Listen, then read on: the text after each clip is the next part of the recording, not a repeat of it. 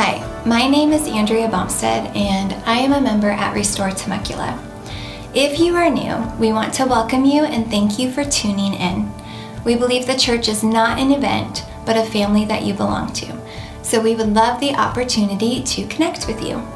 If you want to learn more about our church or if we can help in any way, please visit our website at www.restoretemecula.com and click on Contact. We also have a mobile app with resources, including our Sunday messages, information about upcoming events, and other ways to connect. You can download our app on the Apple or Android App Store. With all of that said, we hope you enjoy the message. Thank you. Thanks, Tom. That was really sweet. It's actually really true that if there's ever an opportunity to be in Temecula, I will take it. This church has genuinely been such a blessing to me. I remember when I first came to California right after COVID in 2020, Tom and Eb invited me out to come to one of the gospel community leaders gatherings, and there were quite a few of you there, but Paul and Lindsay were there, and Mike and Marla were there, and I think the Logues were there too, and I just have never had a time when I've visited Restore Temecula and haven't felt like I get so much more than I ever give. I remember that night specifically was so impactful for me because you guys prayed for me and you prophesied over me and you just spent time with me and you heard my story. And some of those prophetic words, some of those prayers are still prayers that have seen me through really hard seasons of my life and really seasons where I needed faith and I didn't know where to get it. And I got it from this family, even though I was thousands of miles away. And so you guys really have been such a blessing in my journey. So thank you, Tom and Eb and Herrick and Heather, for making this space for me to be here. So I appreciate it. So like Tom said, my name is Maria, and like Herrick said, your church, Restored Temecula, is part of a broader family of churches called the Restored Family of Churches. And one thing that we do as a family of churches is we partner together to make disciples and see new churches started, not just locally, but also globally. And which is how you and I are connected. I am one of the Restored Family of Churches international gospel partners. So just 6 months ago, in April, the Restored Family of Churches actually recommissioned me to make disciples in the nation of India. Now you might be wondering, Maria, how in the world did you end up in India? Great question. Thanks for asking. My story of moving to India really begins with my story of following Jesus.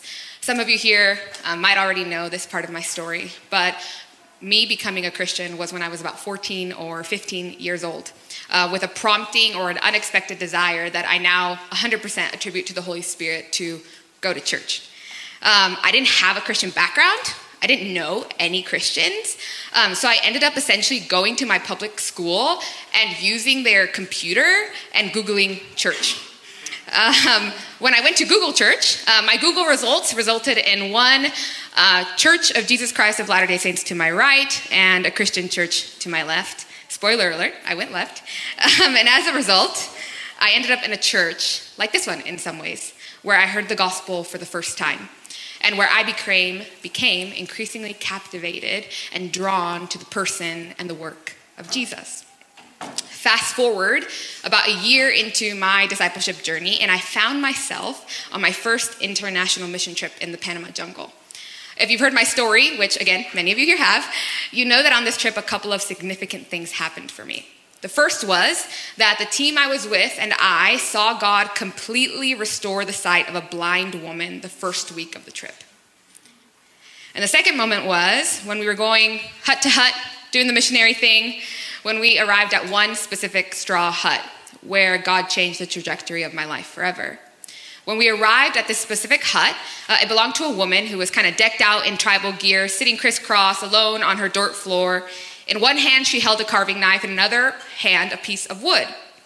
Now, I thought, of course, it's a souvenir or a gift for a grandkid, but our translator went on to explain that it was actually her God for the day.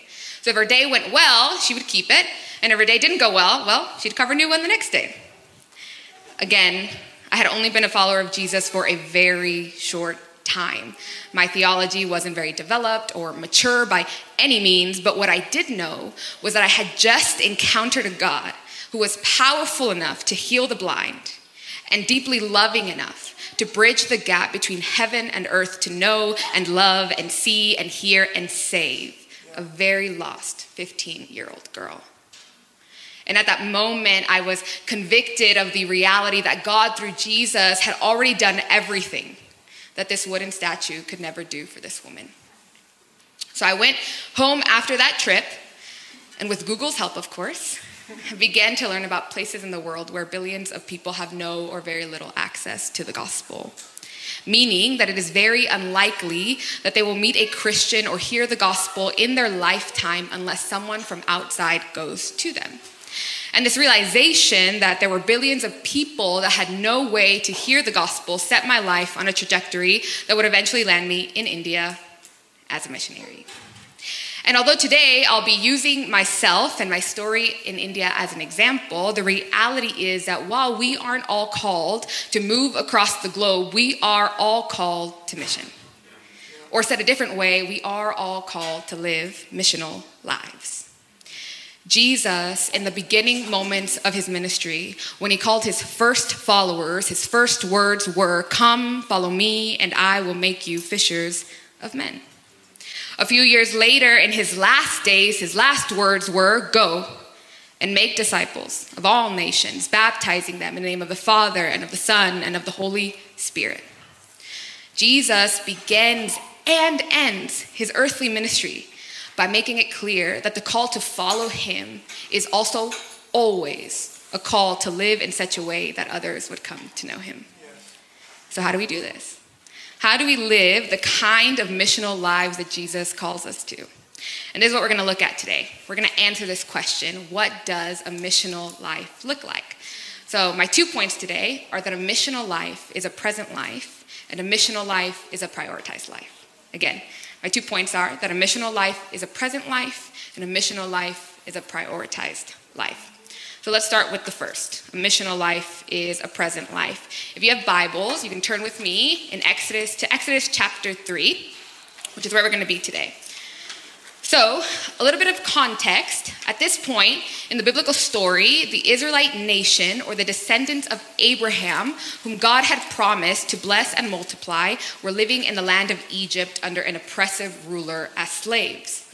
And the Israelites, well, they had been praying that God would rescue them. And the scriptures tell us that God was actually attentive to their prayers for deliverance from this foreign nation.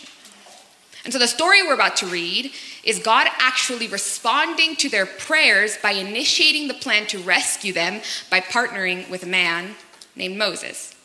And this encounter that Moses has with God in the desert becomes the catalyst for the life of mission that God has chosen for him. And so Moses today, he's going to be a picture for us of what it looks like to live the missional life that we are talking about today. Are you ready? Oh, yes. All right. So verse 1, meanwhile, meaning while the Israelites were praying for deliverance from Egypt, Moses was shepherding the flock of his father-in-law Jethro, the priest of Midian. He led the flock to the far side of the wilderness and came to Horeb, the mountain of God. Then the angel of the Lord appeared to him, Moses, in a flame of fire within a bush. And as Moses looked, he saw that the bush was on fire but was not consumed. So Moses thought, I must go over and look at this remarkable sight. Why isn't the bush burning up? And when the Lord saw that Moses had gone over to look, God called out to him from the bush, Moses, Moses. Here I am, he answered. So a few observations. First, we read that Moses was shepherding the flock of his father-in-law, Jethro. In other words, Moses was just going about his daily business when he met God. He was being faithful to his father-in-law and to his commitments. Moses was not on a mission trip or at a church gathering or at a monastic center removed from society. Moses was simply doing his job. In the same way, for most of us, a missional life begins with simply being faithful and present to the home and the city and the town and career and people that make up the life that we are already living. If we look at our lives and the places we find ourselves, like the grocery store we frequent, or the Starbucks drive-thru, or your local coffee shop, if you're fancy like that, or a neighbor kid's birthday party, or at our weekly gospel community.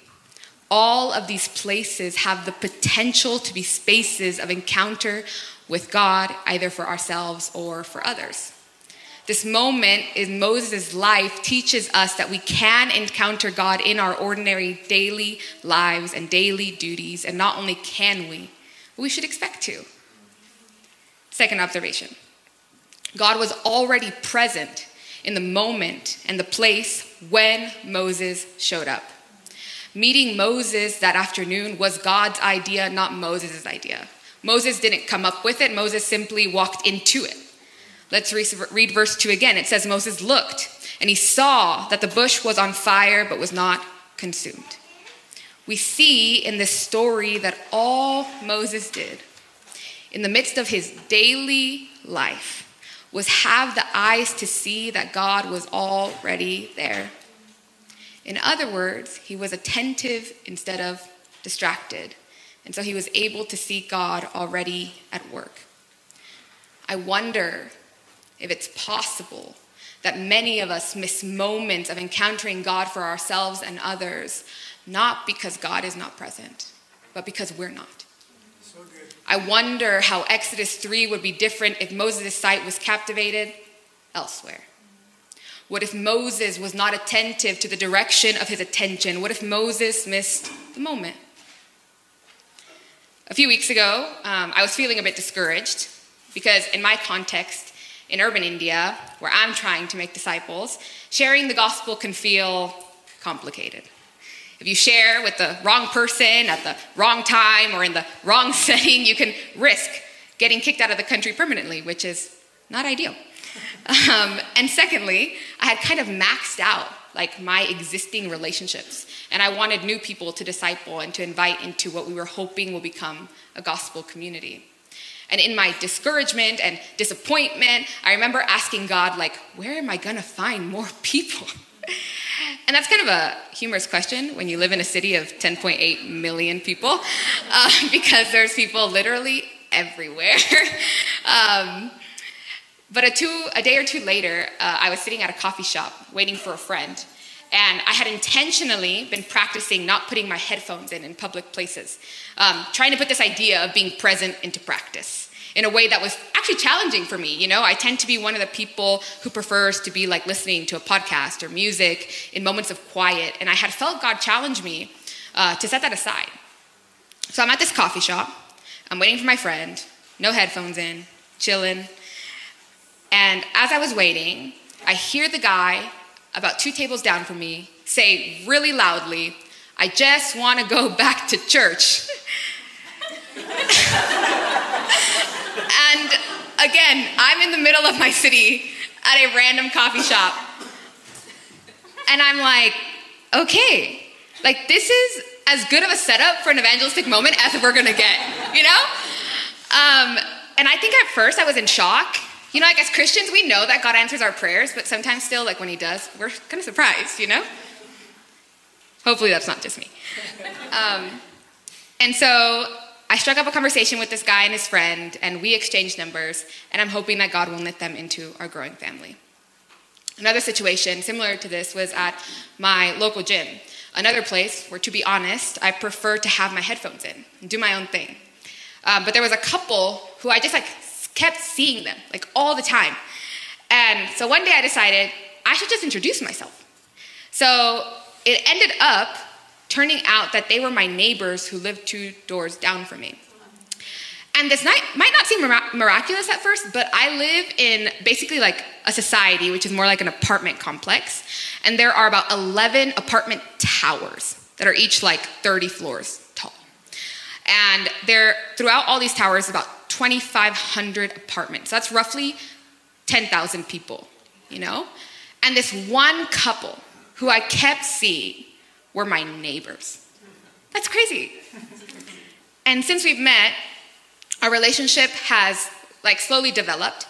I even nicknamed the wife the mayor. I think she's into it because she seems to know everyone in our society.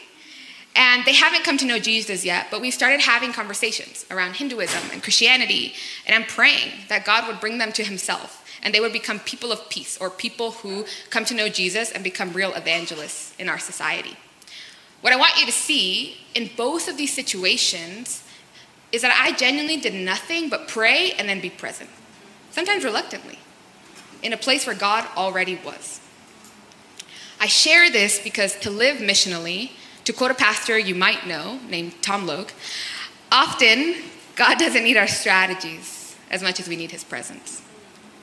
A missional life begins and ends with being present to what God has already gone before us to do. Because the truth is that God is already at work in our world. We are not God's starting point for mission. He is. God is already at work in the life of that mom you run into at school drop-off and pick up every day. Or that coworker whose desk happens to have been by yours for months. Or that barista you see regularly. Or that dad at soccer practice that would probably be down to chat if we chose to strike up a conversation. When people think of a missional life, often many of us can feel overwhelmed because we think it means adding more things to our schedule. But a missional life for most of us is not so much about adding to our schedule as much as it is about being attentive to the life we are already living. So good. Third observation. God responded to Moses responding. Verse 3 says, so Moses thought, I must go over and look at this remarkable sight. Why isn't the bush burning up? And when the Lord saw that Moses had gone over to look, then God called out to him from the bush, Moses, Moses. Here I am, he answered. God saw that Moses looked, and then God called out to him. God responded when he saw that Moses responded to him. And in the verses after this, that's when God actually commissions Moses to his missional life of freeing the Israelites from their oppressor.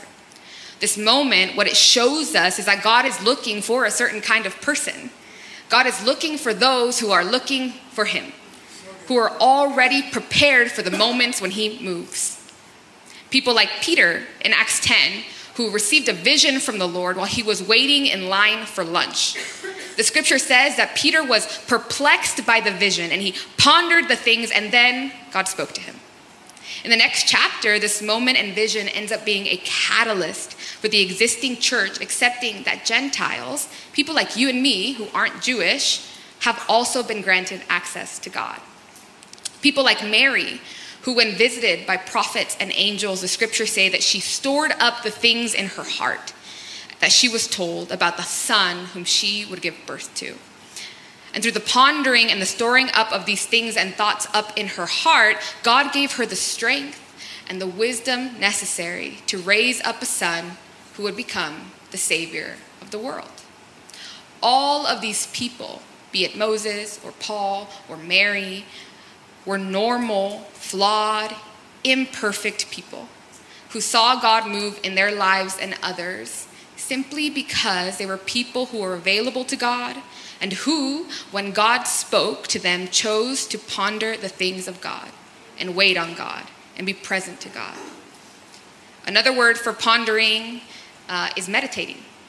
The reality is most of us in our lifetime, unfortunately, probably won't have a flaming fire bush show up in our office or an angel appear to us in our home. If you do, tell me about it. But God has given us something so much better. He's given us his word and his wisdom through his Holy Spirit. Part of being present to our life and to God is meditating and memorizing the things that God has already said and done so that we're able to actually recognize who he is. If I'm honest, I have a long way to go with getting to a place where the things that occupy my mind, the things I meditate on, are more the things of God than not. Practically, for many of us, this looks like removing things from our life that are keeping us from being present. Be it digital distraction or over-consuming content or the news or Netflix or whatever new thing is drawing us away from being the kind of people who are looking for God. So again, my first point is that a missional life is a present life. the more that we are present to the presence of God already at work in our world and our life, the more we are likely to make the most of the missional moments that come our way. Let me say that again. The more that we are present to the presence of God already at work in our world and our life, the more we are likely to make the most of the missional moments that come our way. On to my second point. My second point is that a missional life is a prioritized life. When I was moving to India in April, I came to a place where I became very aware and convicted about the quality of my health. I had been overweight most of my entire life, and I felt like God was calling me to be a better steward of my physical body. So I decided that while I moved my life halfway across the world, to also simultaneously go on a weight loss journey. Now, I know you're asking yourself, how does one even begin to lose weight and improve their health in the land of kebabs, curry, and tandoori chicken? Carefully. But in all seriousness, I knew that if I was actually going to follow through, then I was going to have to make my health journey a priority. I would have to orient my life around the goal of losing weight and improving my health. And here's the thing. Making this a priority, it impacted every single area of my life. It changed what I ate and when I ate. It changed what time I went to sleep and what time I woke up. It impacted my daily rhythms and even the content I consumed, as I navigated the reality of trying to learn, how I could eat in such a way that would complement my workouts and ultimately lead to weight loss. But when I began to make these small changes towards this, week by week, slowly but surely, I began to change. And if I'm honest, the change was often and is often slower than I want. And there were days, let's be honest, weeks, when I struggled to keep going. There's a lot of garlic not in India. It's good. But as I saw results slowly, it gave me hope for the type of person that I was becoming. Making it a priority and orienting my life around improving my health, it impacted every single aspect of my life, and it changed me and is changing me. In the same way, if we want to live missional lives where people are encountering Jesus through us, we have to make a life oriented around the way and the life of Jesus a priority. Yes. There's a story in the scriptures of two sisters that you might be familiar with.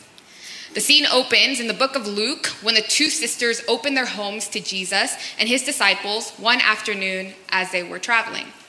Jesus, he accepts their invitation, he comes in, he sits down, and he begins to teach. Now, it can be easy in our familiarity to quickly fly by this formational moment. But make no mistake, this was no ordinary teacher. This was the Lamb of God in their living room, giving them the words of eternal life. And even after a long time of travel, he took the time to sit and teach. In response, one sister began by being busy, doing all that she felt needed to be done, but she was distant and distracted. Meanwhile, we read that her sister responds by sitting before Jesus and listening to every word that he was saying. One prepared her home, while the other prepared her heart. Each of them had their priorities. What are yours? Jesus responds to one sister by saying, "Few things are needed, or indeed only one. Mary has chosen what is better, and it will not be taken from her." We will never regret orienting our life around the person and the work and the wisdom and the life of Jesus. And making him a priority will look different for each and every one of us.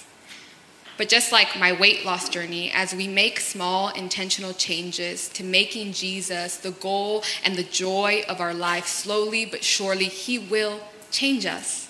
And our lives will begin to look more and more like him. And the people around you will notice, including those that don't know Jesus, that you are more joyful, that you are more kind, that you live differently than the world around you, that you aren't as tossed to and fro by the world, but you are at peace because of Jesus. In our tradition, we call this process sanctification. The idea that God, through his Holy Spirit, is transforming and shaping us into the likeness of his Son. This was God's missional strategy, to make people that look more and more like him. And the only difference between those who increasingly look like him and those that don't are the choices that we make and the priorities that we have. I mentioned at the beginning of my journey that my journey of following Jesus began when God moved towards me as a young 15-year-old girl when I knew nothing about God. And this story, it's not just my story, but in a lot of ways, it's all of our story. As Christians, we worship a God who moved towards us and is moving towards us still. Every single other religion in the world is man's search for God. But ours is one where our God came in search of us. When we were lost and dead in our trespasses and sin, separated from a holy God, destined to die and remain dead, he did not leave us that way. Yes. Instead, our God, who is rich in mercy because of his great love that he had for us, made us alive with Christ. We are saved by grace. And so hear me when I say that our motivation for mission is never to curry favor with God or to make him love us more or gain his approval. We already have all of that because of Jesus. Instead, our motivation for mission is that he loved us first. He made the first move. So let that truth fuel your heart and motivate you to move towards those in your life that God has so intentionally placed there. In each and every one of our lives right now, there are people who are loved and lost. Will you go to them? And if you are here today and you are not a follower of Jesus, the same is true for you. God, through Jesus, has already made a way for you to be reconciled to him and set you free from your own sin and the burdens of this world. That you, in surrender to him and his life and his way and his wisdom and his truth, might find the life that is truly life. And if that's you, I know that Tom, Herrick, and the other elders or staff would love to pray with you. Let's pray.